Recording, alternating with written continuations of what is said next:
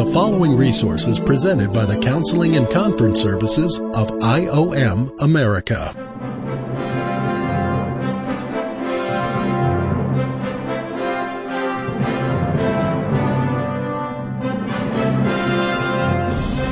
Hi, my name is Steve Phinney, and I am your ministry host. We hope that the Lord blesses you today as you listen to our podcast. Well, as you guys know, we do a testimony time each week, and today's my turn. Blessing of understanding what a testimony is really where it starts, because if we don't, as body members, realize how important our story is, which is supposed to be his story, we're just not going to do very much sharing. And one of the things that Janie struggled with after we met a couple of years ago, we were talking yesterday about actually praying that we have been together longer than my life before, and it's just kind of a weird feeling to know that pretty much my entire life, outside of a few years, I've been with my beloved wife. It was a great feeling. But she shared early on in our marriage that her testimony was boring because she didn't go through drugs, sex, and rock and roll. And her husband has a very sordid past. And the truth being said, that any way that the power of the Holy Spirit moves inside of a believer, it's a transformational, powerful story that needs to be told. Because the drug addicts and gangsters are going to relate to me a little bit, whereas the people who have grown up in a church and learned to live the law are going to relate to Janie's story. So the story literally starts for me when I was born. And from my perspective, I was completely rejected by life. I was born and immediately placed into a bubble. I was allergic to air. I was allergic to food, breast milk, regular milk. I was even allergic to human touch, the oils on their skin. And so I stayed in this bubble off and on consistently for 5 years. And my earliest memories, which is something I ask in counseling or discipleship, what's your earliest memory? Because typically that's where the enemy starts. As soon as you start to remember things is when he starts to do his deal. And my earliest memory was seeing little bubbles on the inside of my oxygen tent. And another memory I have is blurred visions. Obviously doctors and whoever it was that was approaching this oxygen tent. Keep in mind that I was in and out of there for 5 years. So some of my memories were being formulated in this bubble. And then when I got out of this bubble and they brought me home, I was shocked with the reality of at the time, there was 2 twin brothers and an elder sister. They didn't care for me because of all the attention that I had to receive in this bubble. My father pretty much avoided visiting me, whereas my mother, having a mother's heart, she wanted to be by her sick baby. And that started my syndrome. I became a mama's boy. So the house itself, wherever we lived, and we literally kind of traveled the world because of my father being a military man. We lived in lots of different houses and supposedly attended lots of different schools. The house that we lived in became my refuge. became my bubble. And the goal was every so often I would try to be integrated into the school system, and I would get sick, and, the cycle. And what that developed on a positive side is I knew my mother's heart inside and out as her son. And a lot of kids, when they grow up, they don't really care to know their mother's heart. They see the mother as an authoritative figure and tell them what to do, and the kids try to manipulate to get around those orders, and you know how it kind of goes. And it's usually not until they get older and wiser that they start respecting their mother again. Well, I had a different childhood where I saw the pain that my mother was going through on a daily basis. And I started caring for my mother by crying with her, laughing with her, helping her with cooking. I became what the Bible classified, what God said about Jacob. Now, Esau was a what? Hunter-gatherer, guy's guy. He was a man of the field. And Jacob was what? Man of the house. A poet, a musician, softer. He was his mother's favorite. The word classified him as a boy of the tent. So Jacob was inside helping Rachel, his mother. Esau was outside probably helping his dad. And of course we know how those two were born, remember? So the key being they were supposedly fighting in the womb for who was going to be in first place. And Esau comes out first, and then Jacob, and the war begins. And so whether we want to agree with that or understand that or not, the truth of the matter is, in the Hebrew, being in first place is huge. There's spiritual activity that goes on that we don't realize, and there is relational, psychological stuff going on that we don't realize. But that story was a story that I was able to relate to because Jacob was a boy of the tent, softer side of God. And Esau was a boy of the externals, and you see that all the way through their lives until they die. The problem with being a Jacob type is deception.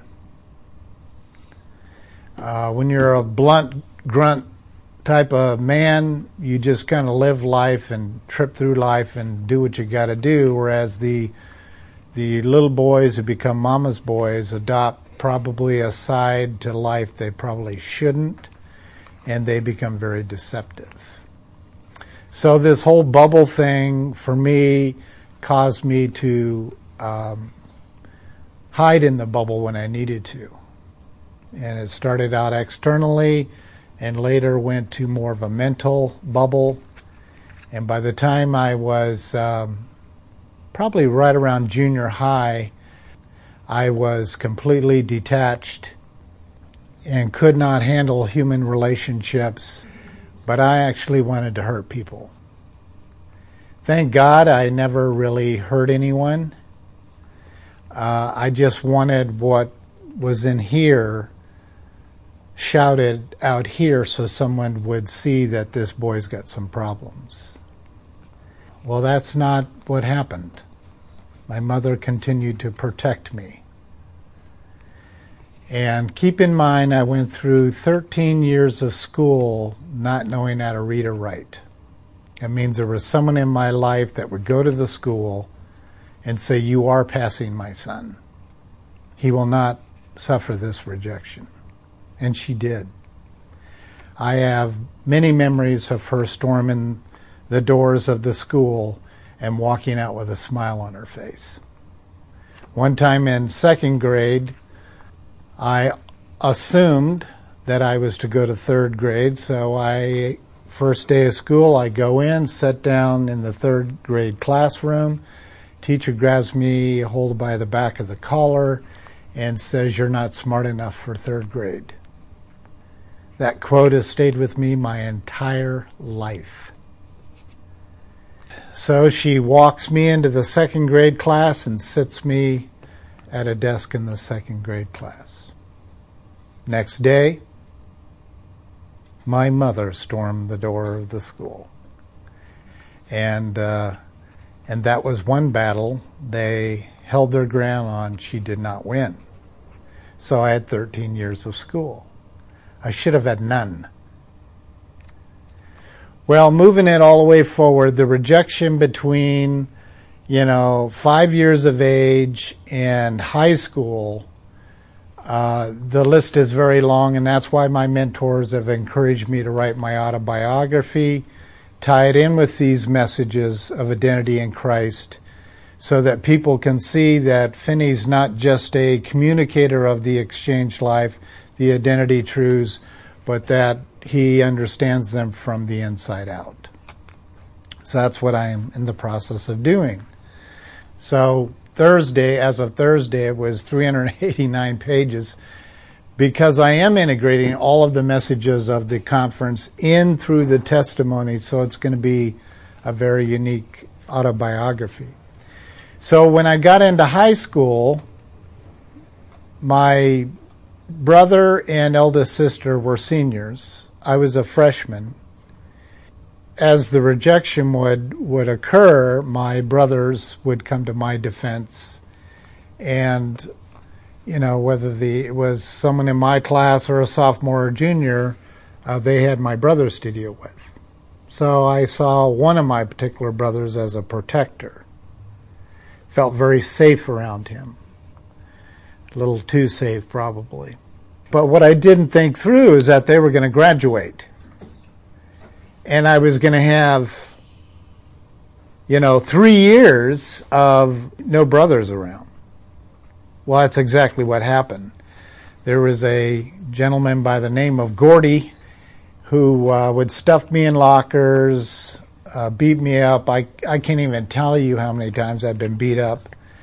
And the list goes on and on and on. One time I was even in study hall, and I was standing at the window looking out into the parking lot, and the football team was turning my car upside down and putting it on its hood. I ran into the principal's office. He came into the study hall, looked out the window, and he said, quote unquote, boys will be boys.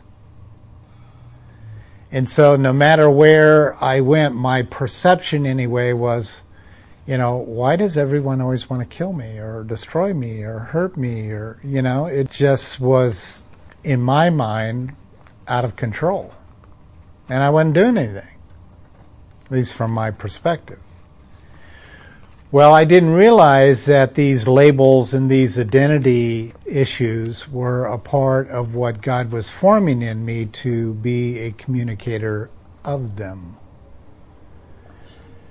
But kids don't know that when they're grown up, that their weaknesses are literally being used by a living God to form in them the primary message that God's going to focus on in their adult lives. So I'm standing on the stairway in the high school with all the rest of my classmates and the photographer who happens to be the school counselor, who 1 year earlier brought my mother and I into his office and said, your son, I'm sitting right there, your son is mentally retarded, and you should never consider higher education. And I just need to tell you this so you're not disappointed. He won't be going on the class day to school of choice and blah, blah, blah, blah. Well, that didn't sit well with my mother at all. So she shared a few words with him, and we left. And she said to me, son, you are going to blah, blah, blah. And it was all her positive success stuff that mommies give. Well, by this point, I'm like, you're just an overprotective mother lying to me. I started to go down a very, very bad road and started buying into the lies like never before. The battles with Gordy became more and more intense. and my rage became more and more threatening. But for some reason, I did what my mother asked, and she said, turn the other cheek and pray for those who persecute you. Because I got saved when I was a sophomore in high school. It was a very dramatic conversion, but I had no one to disciple me. So from sophomore to the end of my junior year, there was a pretty big deterioration because no one was teaching me who I was. As I'm standing there, in my gown and my cap with the little tassel on it, the photographer, who's the school counselor who said I was retarded, said, Steve, step down, please. So I stepped down. I didn't know what he wanted. He says, you're not graduating today, nor will you ever graduate.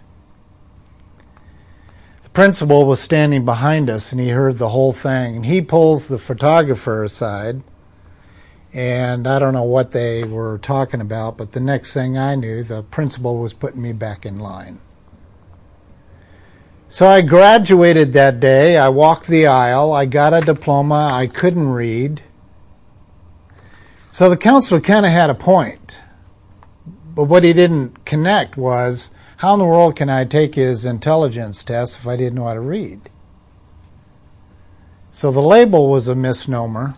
Years later, I went back to get the school files and found out I was officially labeled borderline retarded, which is kind of a ridiculous label because you can't evaluate someone who seriously can't read or write. So I went on into destruction, became a drug addict, drug dealer. I got involved in the mafia and did some very bad things. Got into showbiz. That helped, of course. Until a mafia man above me decided to teach me a lesson. Back at the club one night, he brought me to the edge of my life. And it was that night, and here I am saved, of course, because I got saved at high school. I realized God was speaking to me. It was time to look a different direction. With a lot of details in and around that time of my life, I get this letter from this lady. She shares about this job that's available, working with handicapped people. And the crazy thing about it, my worst day of rebellion, I would never reject a widow, orphan, an old person. I had this enormous amount of respect for most adults. When I saw handicap, I thought that may be kind of cool because I'm retarded, and I really believed I was retarded. That would be kind of the place for me to work, is amongst my people. So I applied for the job and got the job, scrubbing toilets on the 12-day shift.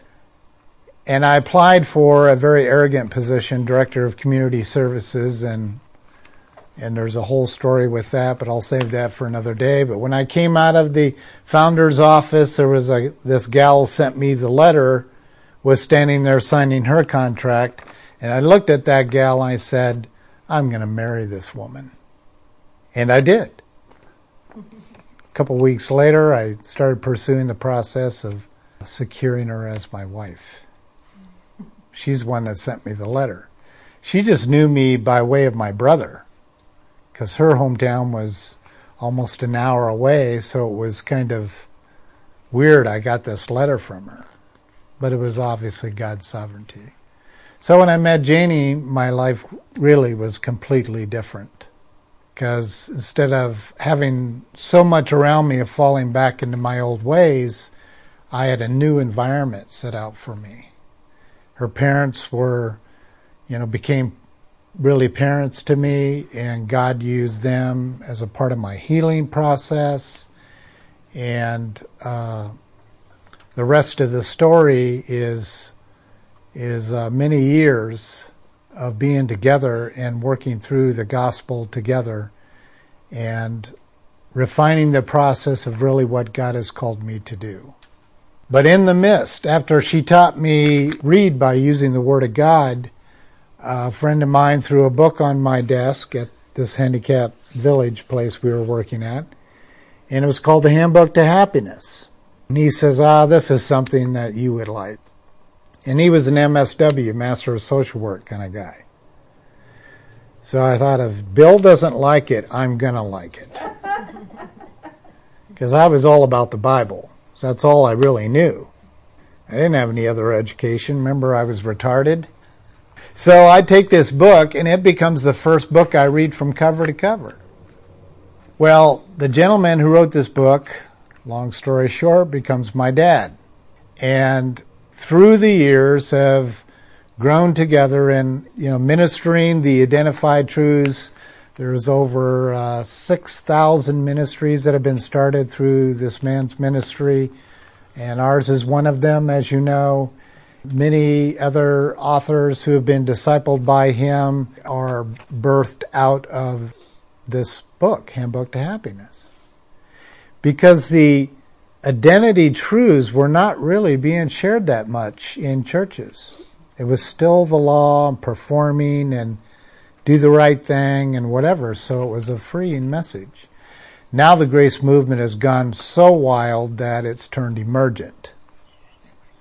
So our goal in our ministry, and my goal as an individual believer in Christ, is to advance Christ in you and to teach really what that means. But little did I realize until a handful of years ago that when you are actually teaching authentic grace to a grace-holistic society, the rejection's worse. So my love for the Muslims and reaching out to the Muslims, I'll take rejection from a Muslim any day.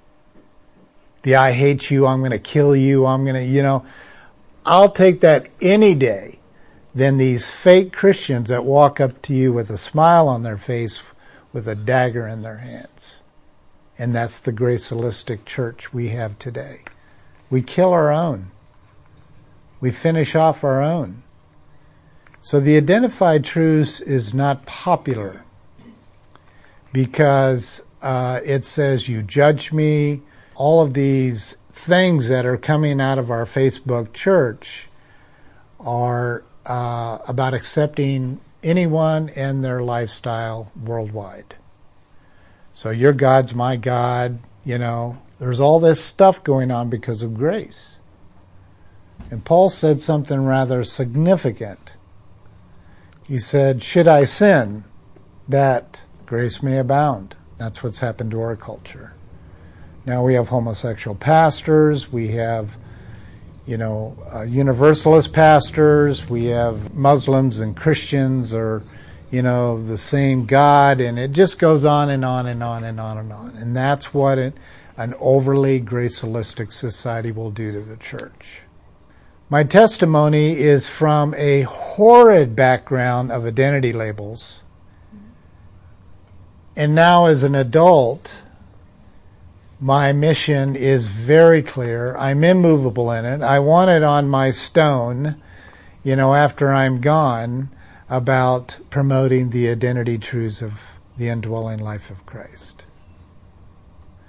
But you got to understand, guys, is when people start realizing they've been missing the boat on the indwelling life of Christ, they only have two choices: to love you and walk with you, or to get the dagger out. You see, fighting someone with the law is easy. If you meet a legalistic Christian, you kind of look at him and like, man, you just don't get it. And you let him bypass. But if you are talking to someone who understands who they are in Christ, no matter what they do or say to you isn't going to rock your world. And that really makes people angry, because the goal of most humans is to rock someone's world in a positive way or in a negative way. I, of course, will be sharing bits and pieces. The more I preach, the more those stories come out. And say, neglected to say that all of this happened in the midst of severe alcoholism with your dad. That was a huge part of it. I have 6 siblings, 5 siblings. One of them has already died, but they all have memories of my father hurting them in some way, and I don't. For some reason, probably because of being a mama's boy, I have no memories of my father hurting me. So I had a very deep love for my dad. When he would get drunk, I would help him to bed. When he got up in the morning, I would change his urine-soaked sheets. I would oftentimes have breakfast for him. I did that until he died. Had that kind of love for my dad.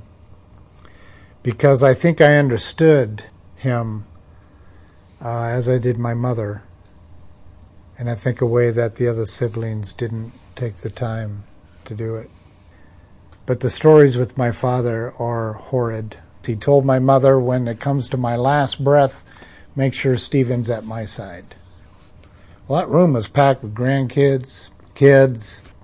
When he was in those last 5-10 minutes, got called forward to be at his side, I knew what my father was communicating early on by requesting that.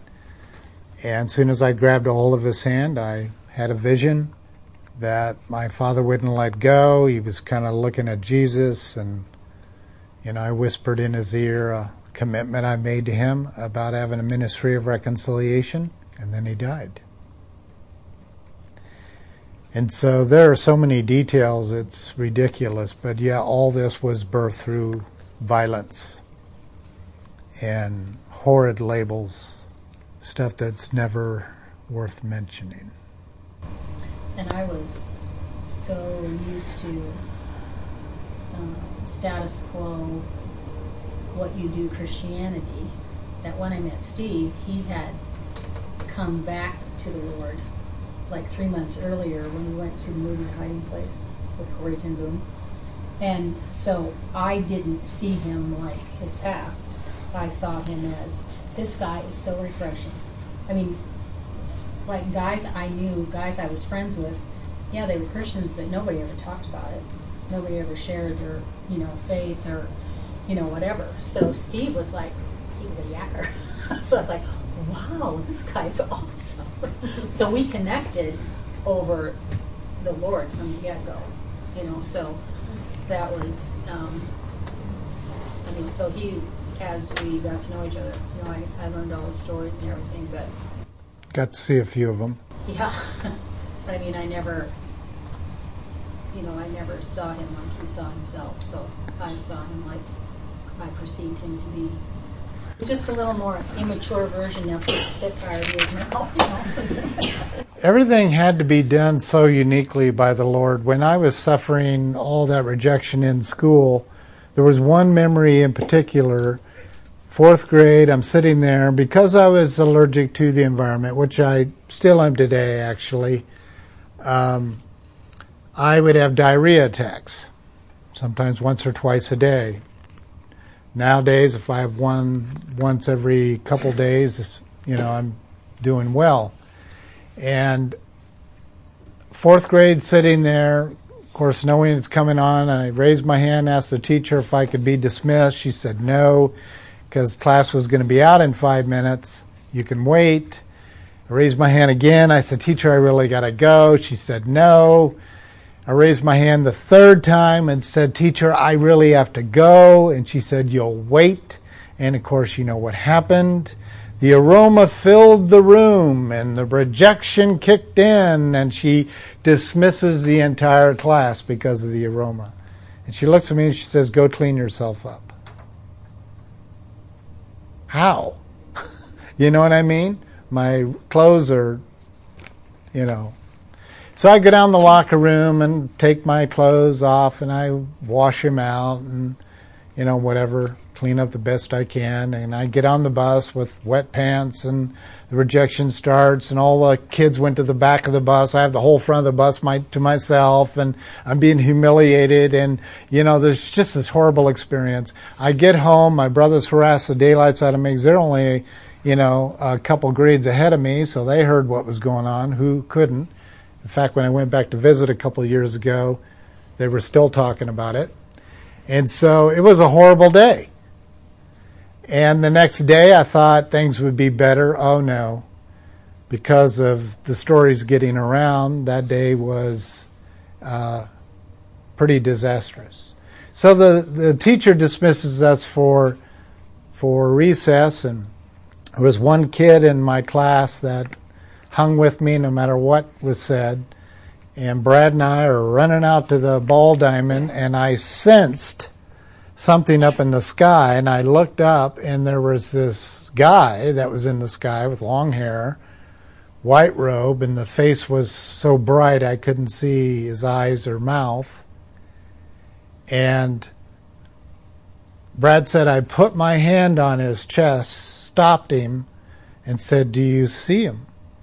And he said, no. And, of course, the figure's gone. We go out to the ball diamond, and I can remember running around to every plate, keep looking up like there's something here. And nothing. We were coming back into the school after the bell rang, and I sensed it again. Sure enough, I saw his face, his hair, his white robe from the knees up. And I said, Brad, look, there he is. Didn't see him. And went back into the classroom. I can remember sitting there staring out the window, just kind of waiting to see him again. 4th grade. I didn't get saved till I was a sophomore. So when I did get saved, I'm sitting in a popcorn stand working for my uncle, and this kid walks up to the door, bangs on the window, and I open up, said, may I help you? Give him some popcorn and, soda, whatever. And he says, do you know that Jesus Christ loves you? And I won't tell you what I said to him, but I was a pretty vulgar kid by this point, very mean, and shut the window. And this stupid smile on his face. After saying all that stuff to him, he just had this big smile on his face, and he walks away. I'm like, idiots in the world? I mean, keep in mind, my father was the son of a great preacher, a church performer. And he would not allow the name of Christ, unless you want to swear, he would not allow the name of Christ or Christianity spoken in our house.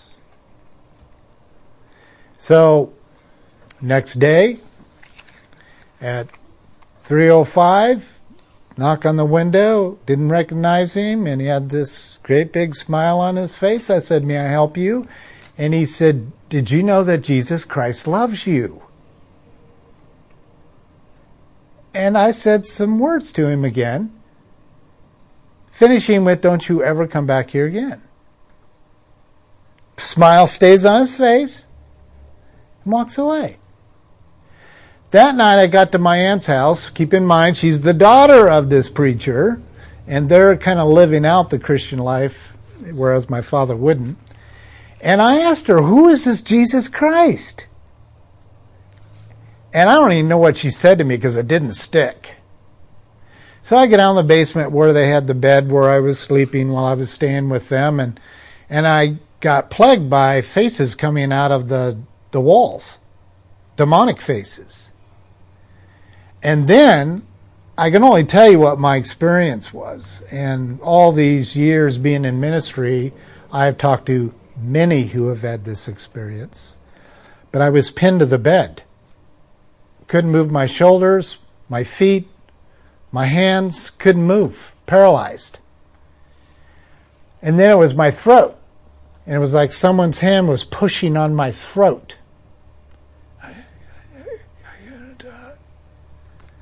But there was one word that came across my lips.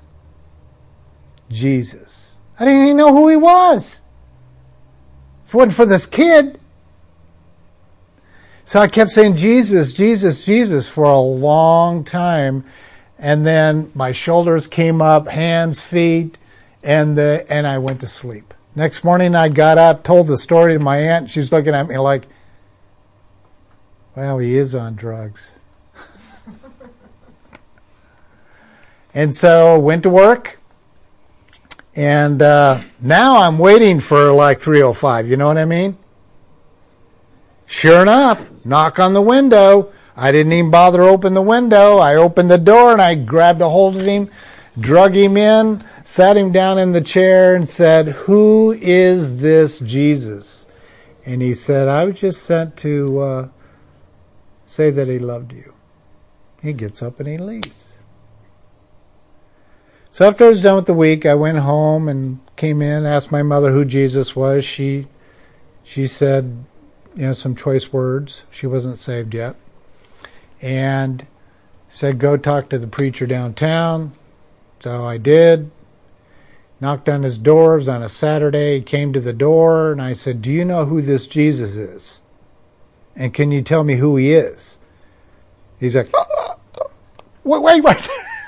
So he runs and gets his Bible. We walk over to the church. He takes me to the front of this empty church, shares the gospel with me, and we pray. And that's when I realized that Jesus died for me. But it wasn't until I met Chuck that I realized that I died with him. Because you won't understand the identity truths until you realize you died with him. But God uses all those to develop our story, which is his story. This resource has been presented by the Counseling and Conference Services of IOM America. For more information about our ministries, visit us online at iomamerica.org. That's iomamerica.org.